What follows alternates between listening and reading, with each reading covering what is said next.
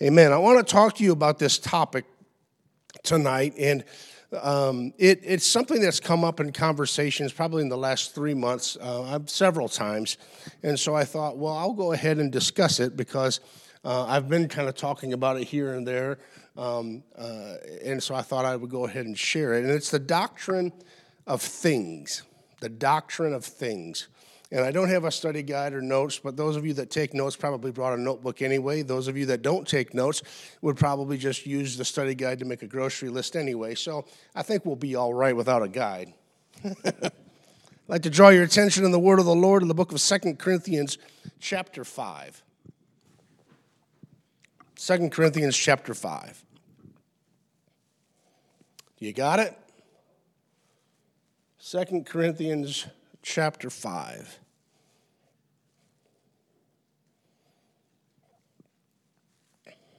Now, I like to bring this right here because the batteries never run out, so it's good to kind of have a backup copy.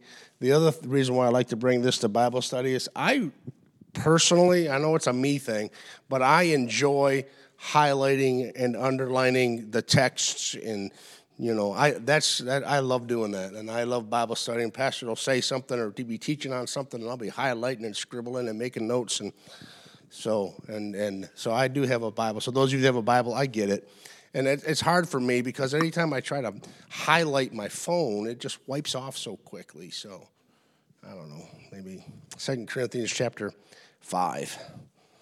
Therefore, if any man be in Christ, he is a new creature.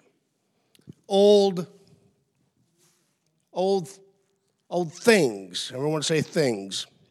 Okay, so if any man be in Christ, he is a new creature. Old things are passed away, and behold, all things are become new. And all things are of God, who hath reconciled us unto himself by Jesus Christ, and hath given to us the ministry of reconciliation. It's our job to try to help people get introduced to this one that will bring them out of a fallen state, out of a state of separation from God, and be reconciled to a good and healthy relationship with God. And then, of course, the scripture does say, he that winneth souls is wise, and that's really what it's focused on, our mission. And what Pastor has been teaching the last several months is, as I am consumed with my relationship with Jesus Christ, it radiates into the other aspects of my life. As the Lord touches and moves and does stuff for me, I can't keep it to myself. It shows up in other places. What is that? That's the things in my life changing and the ministry of reconciliation in action. So we're talking about the doctrine of things. Matthew chapter 6, verses 19 through 21.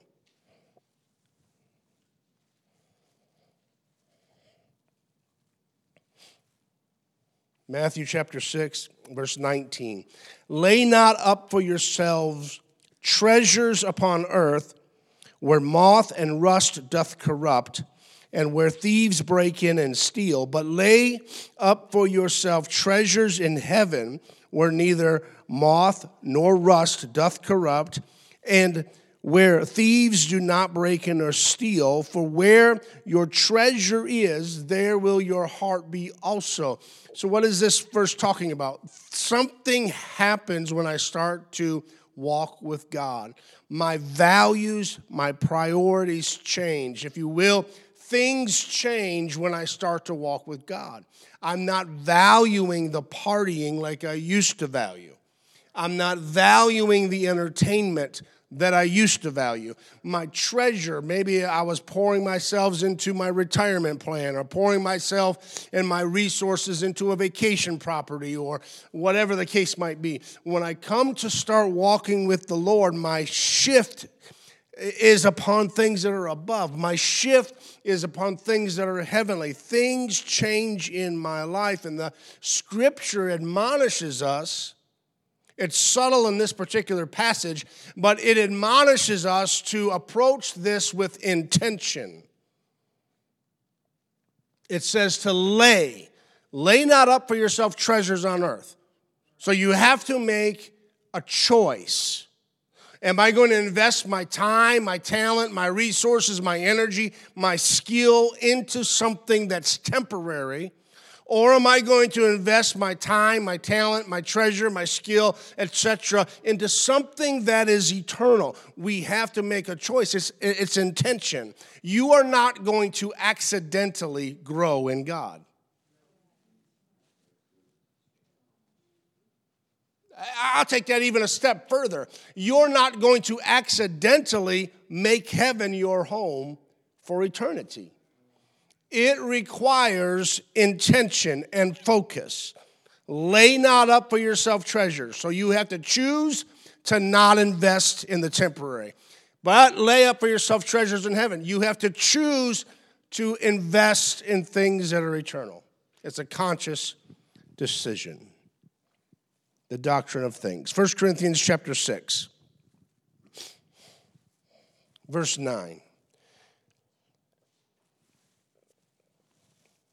1 Corinthians chapter 6, verse 9. Know ye not that the unrighteous shall not inherit the kingdom of God?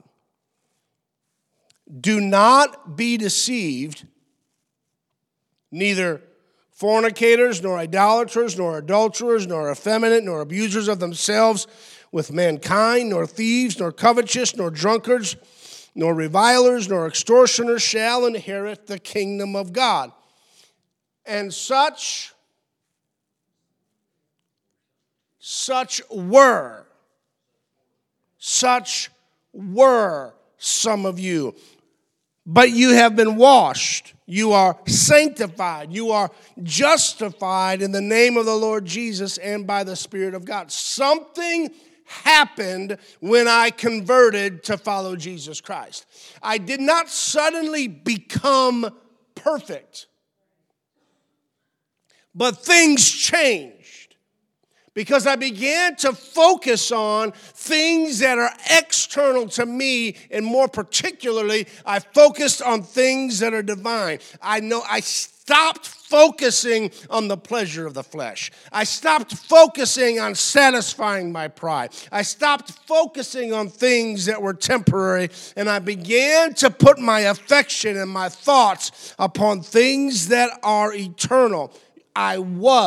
Such were some of you. Such were some of you. To me, that's a powerful thing to be able to have a testimony of where we came from. God did not save me in my sin. He saved me from my sin. He did not just build me a comfortable pig pen to enjoy the wallowing in my misery and my rebellion and my lusts and my pride, but he brought me out of the miry clay. He set my feet upon a rock. Things changed when I decided to follow Jesus Christ, so I cannot keep doing the things that I used to do because there's been a transformation, a change happened to me. It's a change spiritually, but it's also a change temporally because the things that I value shift a little bit. Amen. There's been a change. So we are defined by the work of the cross.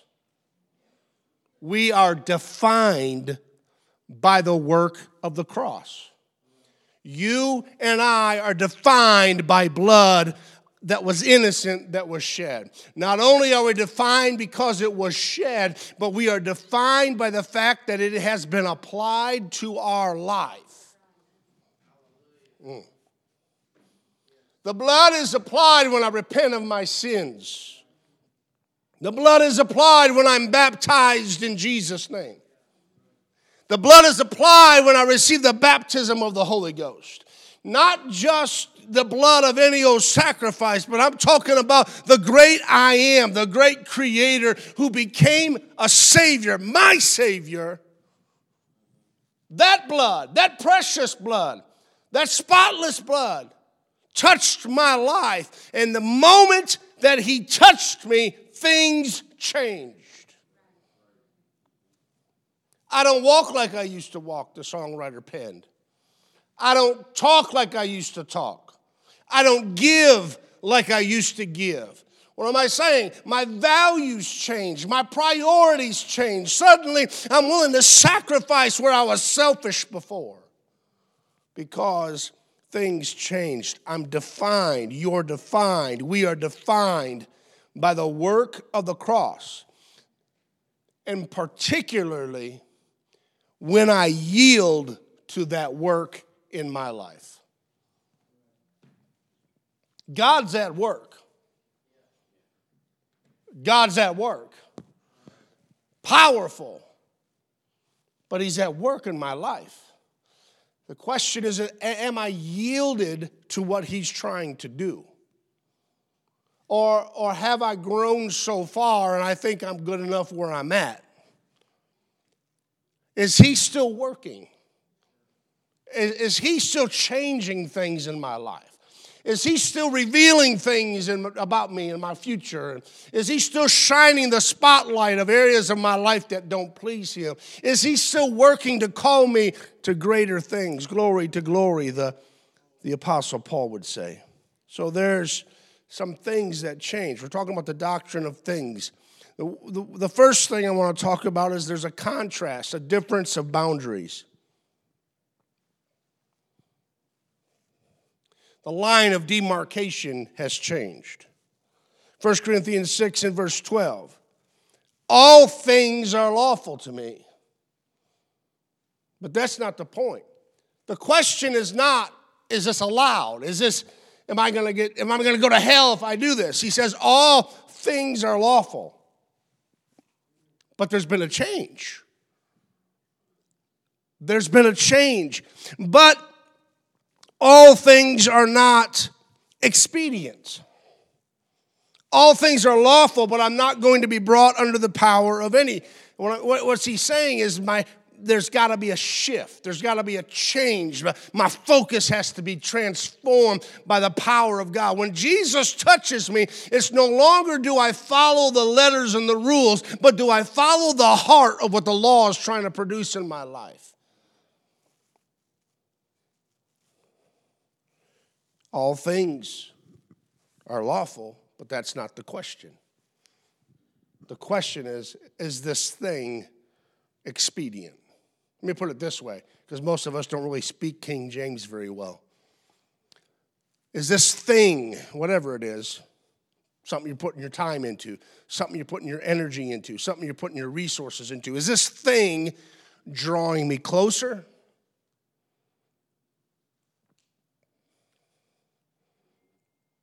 Or is this thing distracting me? That's a hard question sometimes to be honest about. But there's no Bible that says I can't do this. Wait, hang on a minute, time out. That's not the question. Paul said all things are lawful. It's not a question of whether this individual thing is legal or not legal, with the law or against the law. You're asking the wrong question. The question is, will this thing draw me closer to God, or will this thing distract me from drawing closer to God? That is the critical question, the doctrine of things. Romans chapter 6, verse 1. What shall we say then?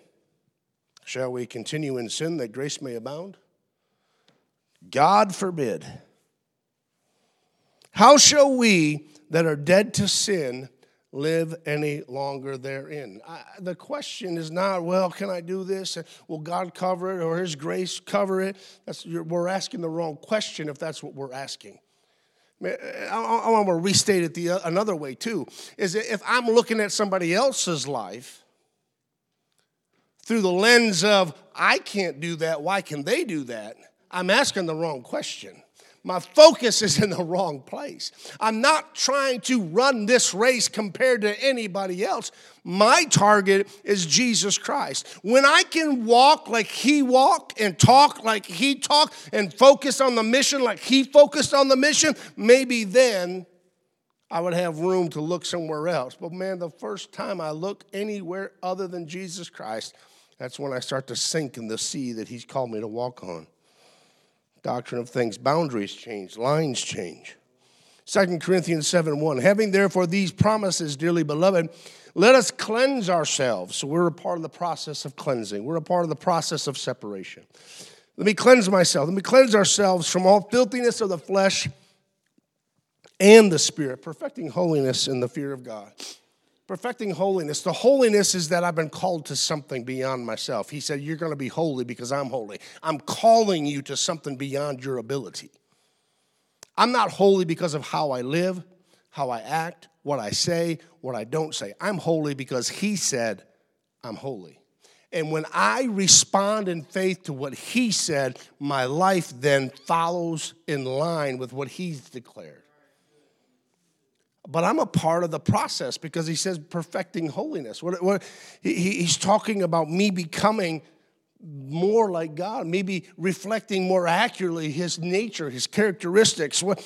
How do I do that? I have to cleanse myself from the filthiness of the flesh and the filthiness of the spirit. And that's not talking about the Holy Ghost spirit. That's talking about the carnal spirit, my human spirit, my pride.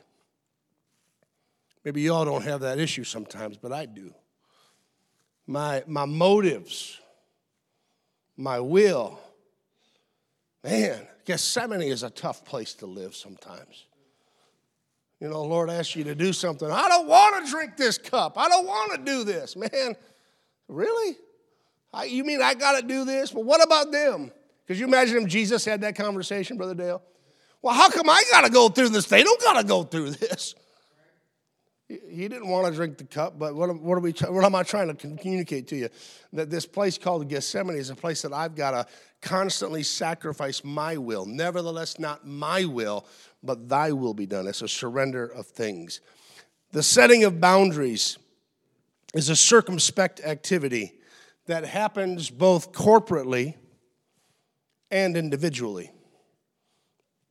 That's one way of saying that the church does have standards, but I also need to have personal convictions. Amen. And on that note, I will just say it's not my job to set the church standards. It's my job to yield and to follow and to submit and to surrender, and my job to prayerfully seek God, and he sets standards in my life, maybe even beyond what the church has. And that's good, that's healthy, and that's good. The thing to remember about boundaries in the life of a believer is that the Word of God, so its principles, its precepts, its teachings, its doctrines, the Word of God and spiritual authority in my life, they're the primary instruments of setting boundaries. I don't run around chasing opinions. I don't run around doing any of that kind of stuff. But what does the Bible say? And in this case, particularly, what does my pastor say? Maybe he won't come right out and say, you're going to go to hell if you do that. But maybe instead, what he'll say is, you know what? Why don't we pray about it and think about going in this direction? Is this thing drawing me closer to God, or is this thing pulling me from God? Another contrast that we have is a contrast of focus. Philippians chapter 3. Brethren, verse 13, excuse me. Brethren, I count not myself to have apprehended, but this one thing I do, forgetting those things which are behind and reaching forth to those things which are before, I press toward the mark for the prize of the high calling of God in Christ Jesus. I'm pressing forward to things that are before me. The things that have happened in my past serve as a backdrop of my present situation. The things that have happened in my past are the testimony of God's power, his provision, his forgiveness, his miracle working. That's my past. God has either brought me out of something, God has brought me through something, God has delivered some way, somehow, blessed me some way, somehow. That's my past. I don't reach for the past. I reach for the future. Amen.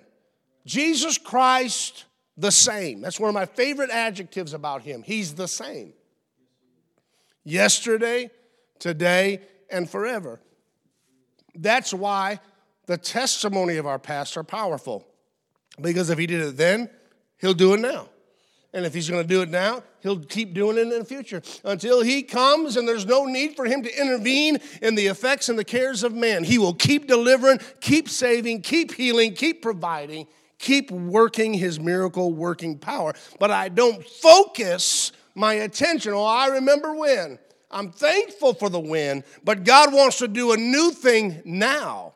I'm thankful for yesterday's revival, but this is a new generation and a new day, and God is just as powerful now as he's ever been. So I'm reaching toward those things which are before, the power of God to deliver now.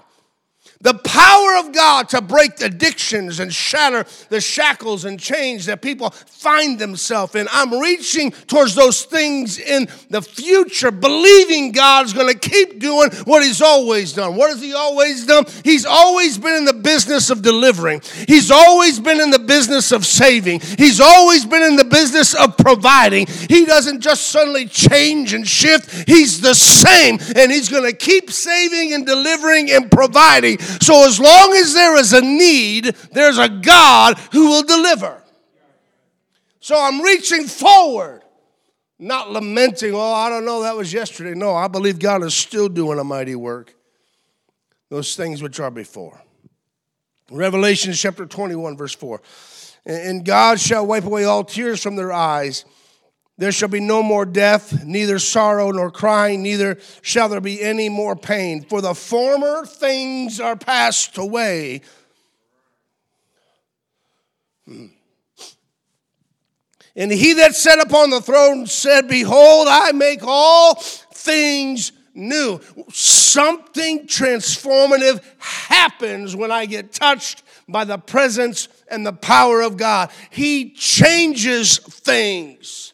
He washes away the things of that stain and the things that taint and the things that have been wounded. And he breathes into our lives a new thing and a new power and a new creation. All things are made new. What does that tell me? If I've messed up all my opportunities from yesterday, he's going to make new opportunities today. He's a God of new beginnings, and he's a God of fresh starts. Why would I hold on to and lament my failures from my past when God wants to show up in my present and make all things new?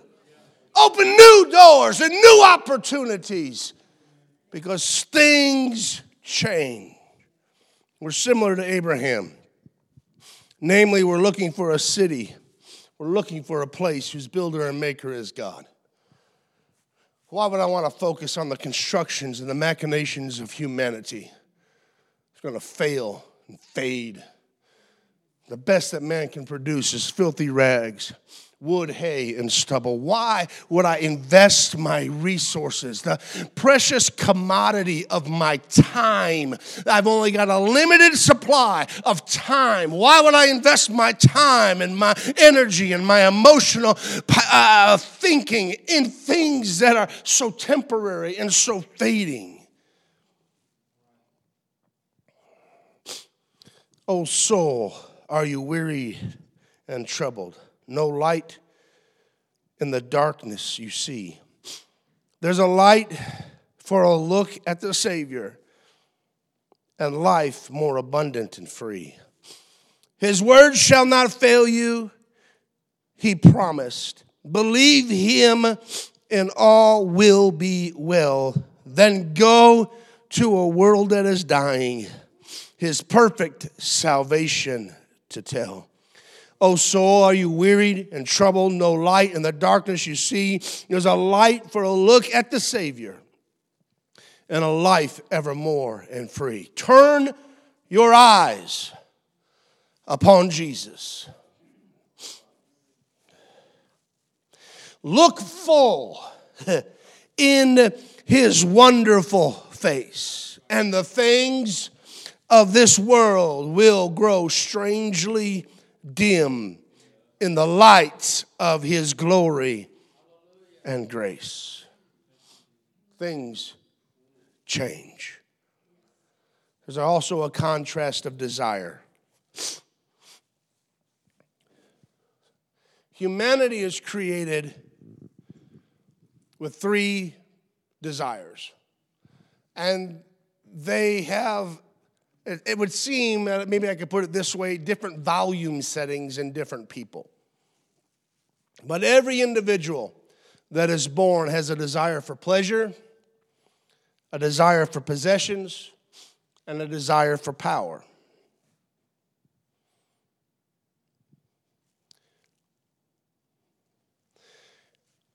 But something happens when Jesus touches me.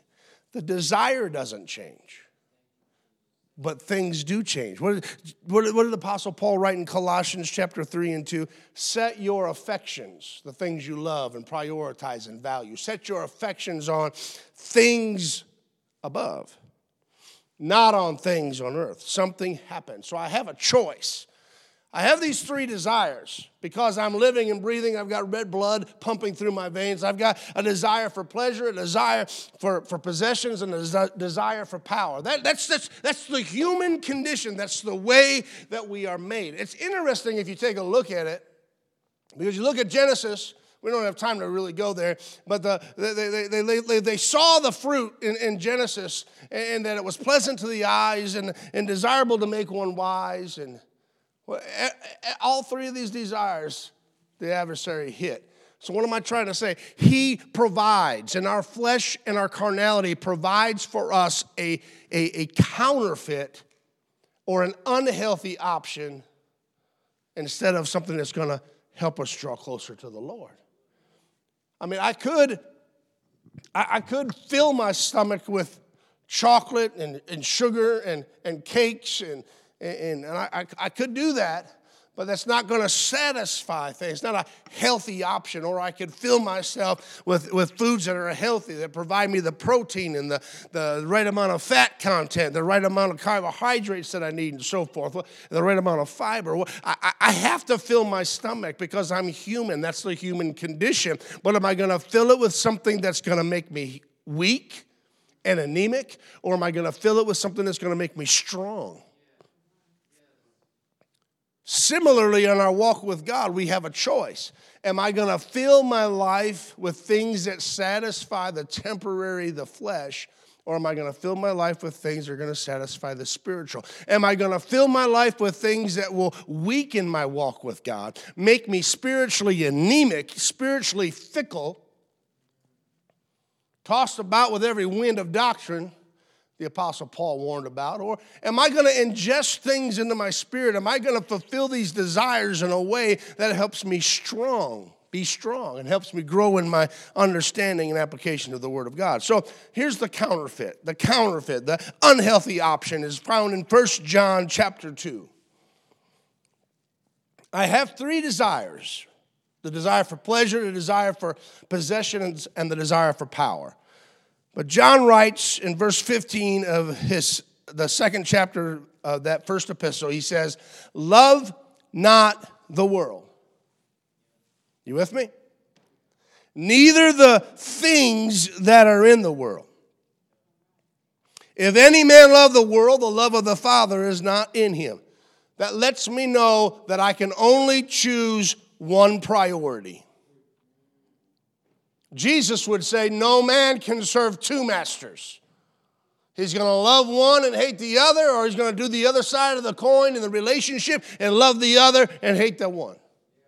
You can't serve two. Can't serve God and mammon. If any man love the world, the love of the Father is not in him. For all that is in the world, now notice, pay attention right here. We've got the lust of the flesh, we've got the lust of the eyes, and we've got the pride of life. It's not of the Father, but is of the world. And the world passes away in the lust thereof, but he that doeth the will of God abideth forever. So I have this desire, this God-given natural desire, not carnal, but natural desire for pleasure. 1 John lets me know that the counterfeit way, or the unhealthy way to satisfy that desire, is through the lust of the flesh. Possessions, similarly, It's the lust of the eyes. I see Pastor has a kayak. All of a sudden, I want a kayak.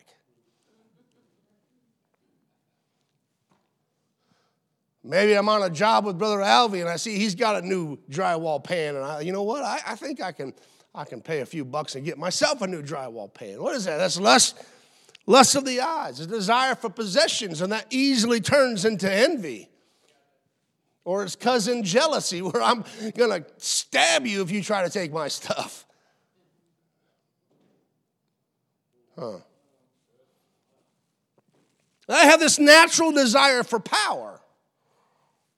The pride of life. I got to get myself into a position where I can exercise authority over other people and tell everybody else what to do.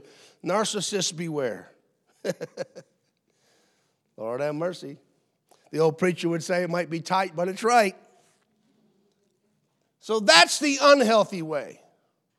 That's the unhealthy way of satisfying these desires. These God-given desires. It is not God's will for you to satisfy your desire for pleasure through the lusts of the flesh. That's not God's will. There is a healthy way to meet the need for pleasure. There's a healthy way to meet the need for power and meet the need for possession. There's a healthy way. There's a healthy balance. There's a healthy way for me to keep my focus on the things that are going to be from above and not the things that are on the earth. And that's found in the book of Matthew chapter 6. We don't have time to read a whole verse, the whole chapter, I should say. But Matthew chapter 6 talks to us a little bit. Jesus is preaching. He says, "But when thou doest alms, let not thy left hand know what thy right hand is doing." When you're giving, when you're going to give of your resources, that's God's way to manage my desire for possessions. I get it. It's counterintuitive, right? We think that if we're talking about stuff, I need to hang on to it and grow and build bigger barns and all that stuff, right? But that's not the scriptural principle. The scriptural principle is for me to understand that the earth is the Lord's and the fullness of thereof. That all that I have is His anyway. And when I give alms, when I give as unto the Lord, that releases Him to bless me more. He also goes on and he says in verse 5, chapter 6, verse 5, "And when thou prayest," prayer is not a religious duty that I have to check off my spiritual checklist so I can get a star at the end of the week. Prayer is an ultimate statement that I don't have the power, but I serve the one who does. There's power in prayer. Imagine mere humanity with all of its flaws and all of its issues, with the authority through submission in the Spirit, through prayer. We have the authority to cast out devils. We have the authority to command angels. Whatsoever things we bind on earth shall be bound in heaven. What is that? That's power. That's power. That's power. But it's not power that's going to rot and corrupt. It's power that's going to edify and strengthen and accomplish the purpose of God. And when I get done praying and exercising supernatural power because of my faith in this God that saved me, I am closer to Him. I am stronger than I was before. I have more faith and my energy buckets are full. I'm not weary and I'm not wore out because I've tapped into a power that's greater than I. The saying says that absolute power corrupts absolutely. So the pinnacle of human power corrupts and tears down. But the pinnacle of spiritual power builds up. And maybe you don't even know what you're going through this week, but God took a servant on the other side of the planet and put a seed in their heart, and they're praying and interceding and exercising a power they don't even understand, and your life is protected and shielded because somebody had the audacity to walk in a power that wasn't their own. That's transforming power. Things change when I start to serve the Lord. When I start to serve the Lord, I can take my resources and I can put them into something that's going to last longer than me. Something that's bigger than me. When I serve the Lord, it's not about positions or authority or who's under my control. It's not about control. When I serve the Lord, it has nothing to do with control. I wish somebody would let me just talk to him for a minute. Serving God is not about control. It's about submission. When I'm doing this thing called Christianity right, I'm saying, nevertheless, not my will, but thy will be done. I'm submitted to the purpose of God and the plan of God. Even if it costs me my very breath, God, you're the one that's in control. I'm not in control. Let me ask you this. What works out better? When you're in control or when you yield control to God? I've been phrase it this way. If you were to gauge your stress level on a scale of 1 to 10, and you're trying to maintain control, what's that stress level for you? Maybe a 12 on a scale of 1 to 10?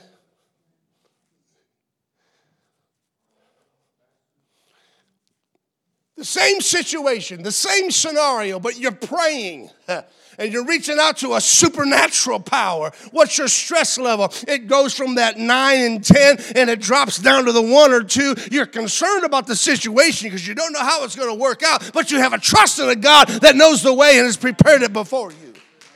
Why? Because you've tapped into a power, the ultimate power that's greater than you. He's able to do exceeding abundantly above all that we can ask or think. So if I have this desire for possessions, I give to the Lord. Why is that powerful? Because as I give, the Lord causes men to give unto me, pressed down,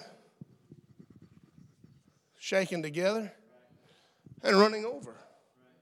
That's a scriptural principle. I don't give to get. That's not the point. The point is everything I've got is His anyway. So if He's asking me to give to somebody or help somebody or support a ministry, I'm giving that thing. And He's never one time ever failed me. He's never one time ever failed me. I've been through seasons of devastating loss. Devastating loss where I did not know how I was going to keep my electric bill paid. But I had a track record of faithful giving. And I serve a God that's faithful. Oh my. I gave when it was hard to give. I gave when I didn't know how I was going to pay my bills. I gave when I didn't know how I was going to feed my family. But I gave faithfully to the Lord. And not one time have I been late. Not one time have I missed a responsibility. Why? Because I serve a God that's faithful. And if I trust Him with my possessions and the things of this world, if I trust Him with those things, He'll supply all my need according to His riches and glory. And He'll put me and posture me in a position that I can be a blessing to somebody else.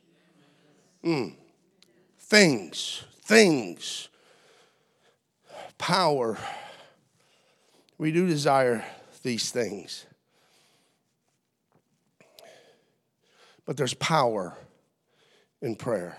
When I deny my power, my ability, and I lean upon His power, the ultimate source. When I deny my possession and my selfishness, and I invest and lay up treasures in heaven. When I humble myself, what's the solution for the lust of the flesh then? We didn't talk about that. So we think lust of the flesh, most people think of sexual lust. And that certainly is part of it. I'm not saying that it's not. But lust of the flesh is any carnal appetite that makes us feel good.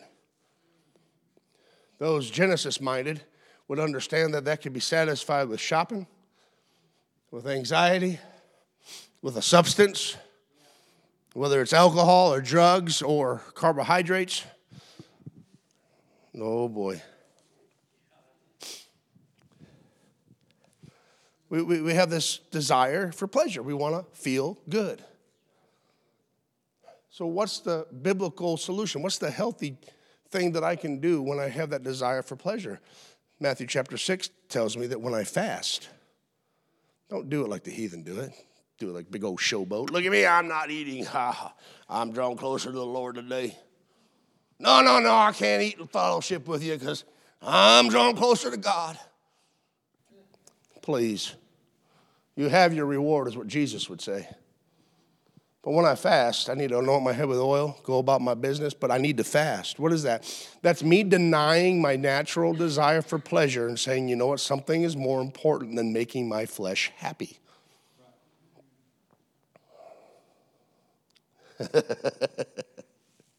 I don't know how you all grew up, those of you that grew up in church or have come and walked through the Lord for any length of time, but man, to me, fasting was one of those checklist items. You had to fast. You had to pray. You had to read your Bible. Check. Woo, good week, get a star. Sometimes, Sister Laura, I even got a gold star. That scorekeeping mentality, that's not what this is about. This is about trying to push on. This is about what is really important to me. How do I draw closer to the Lord? Is pushing away from the table and replacing the time when I would satisfy a natural desire with doing something spiritual like praying, listening to a sermon, listening to a Bible study, investing into something spiritual instead of something natural, carnal. That's going to make all the difference in my life. There are amazing studies on the power of fasting throughout Scripture for different purposes, spiritual breakthrough, personal miracles, and so forth in the Scripture. It's powerful. So the focus is not the desire. We all have those desires. The focus is, how am I trying to satisfy? How am I trying to manage those desires? And God's given us good things. The last thing I want to talk about very quickly is a contrast of duration. When everything is said and done, the only thing left is going to be God's word and the soul of man that followed him. We read it in 1 John. He said,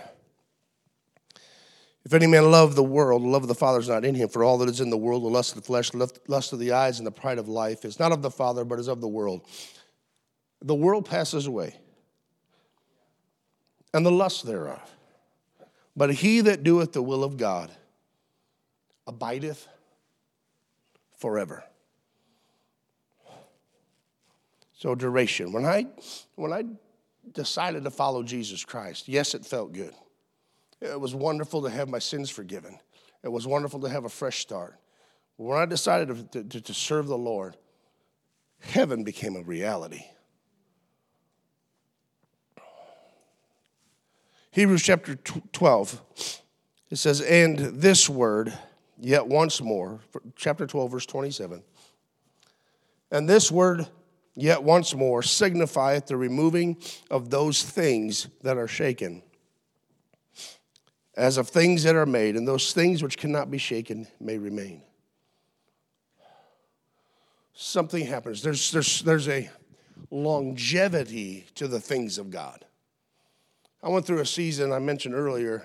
It's happened a couple of times. One time in particular, such devastating loss and such devastating financial strain.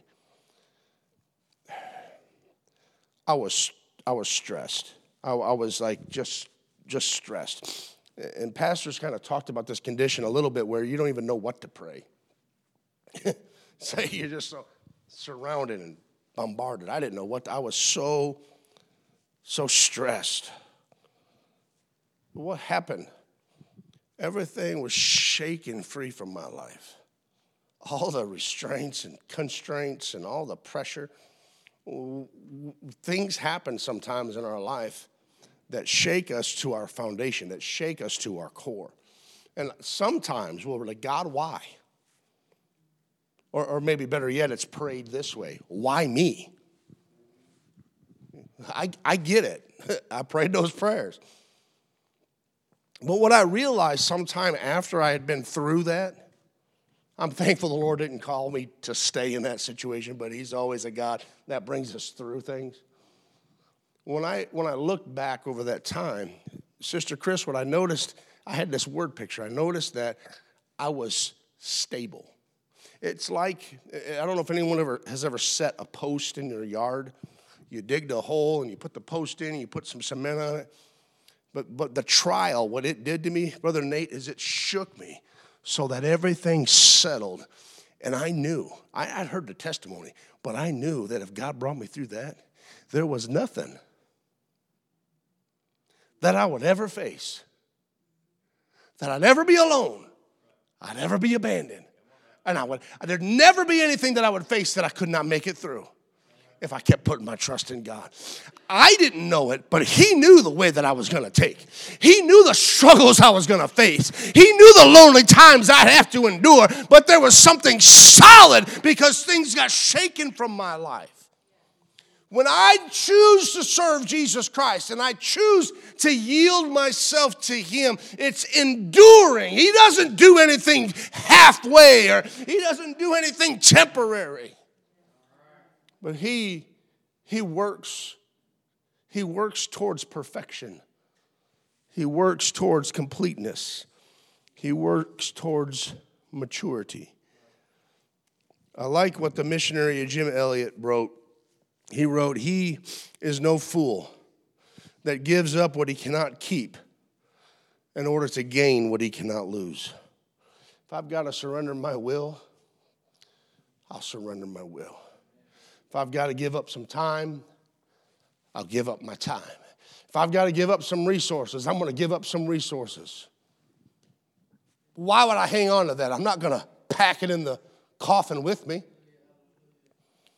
It's not going to go with me from here to there. No. But if I invest in those things, if I lay up for myself treasures in heaven,